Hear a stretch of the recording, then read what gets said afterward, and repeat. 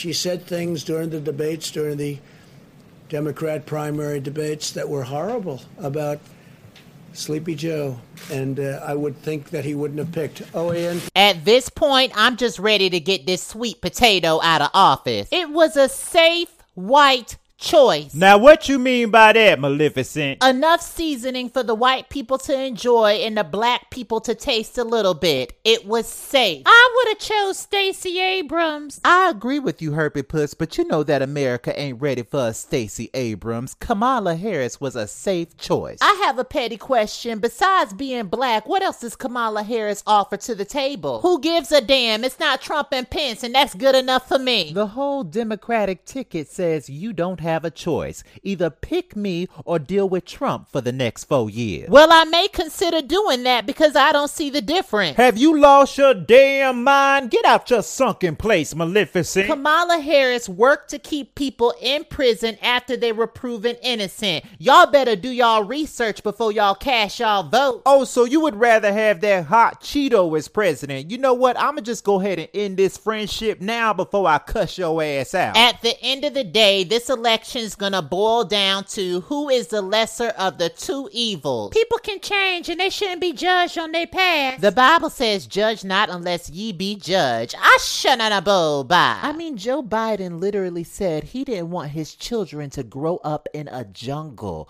a racial jungle. I'm not voting for Trump, but all you white liberals out there need to stop making excuses for Joe Biden's blatant racism. It feels like I'm choosing between raisins in the potato salad or unseasoned grits. Well, I guess we all gonna have to pick our poison in November, aren't we? Well, let's ask the petty audience what they think. How do y'all feel about Kamala Harris being Joe Biden's vice president? Comment below.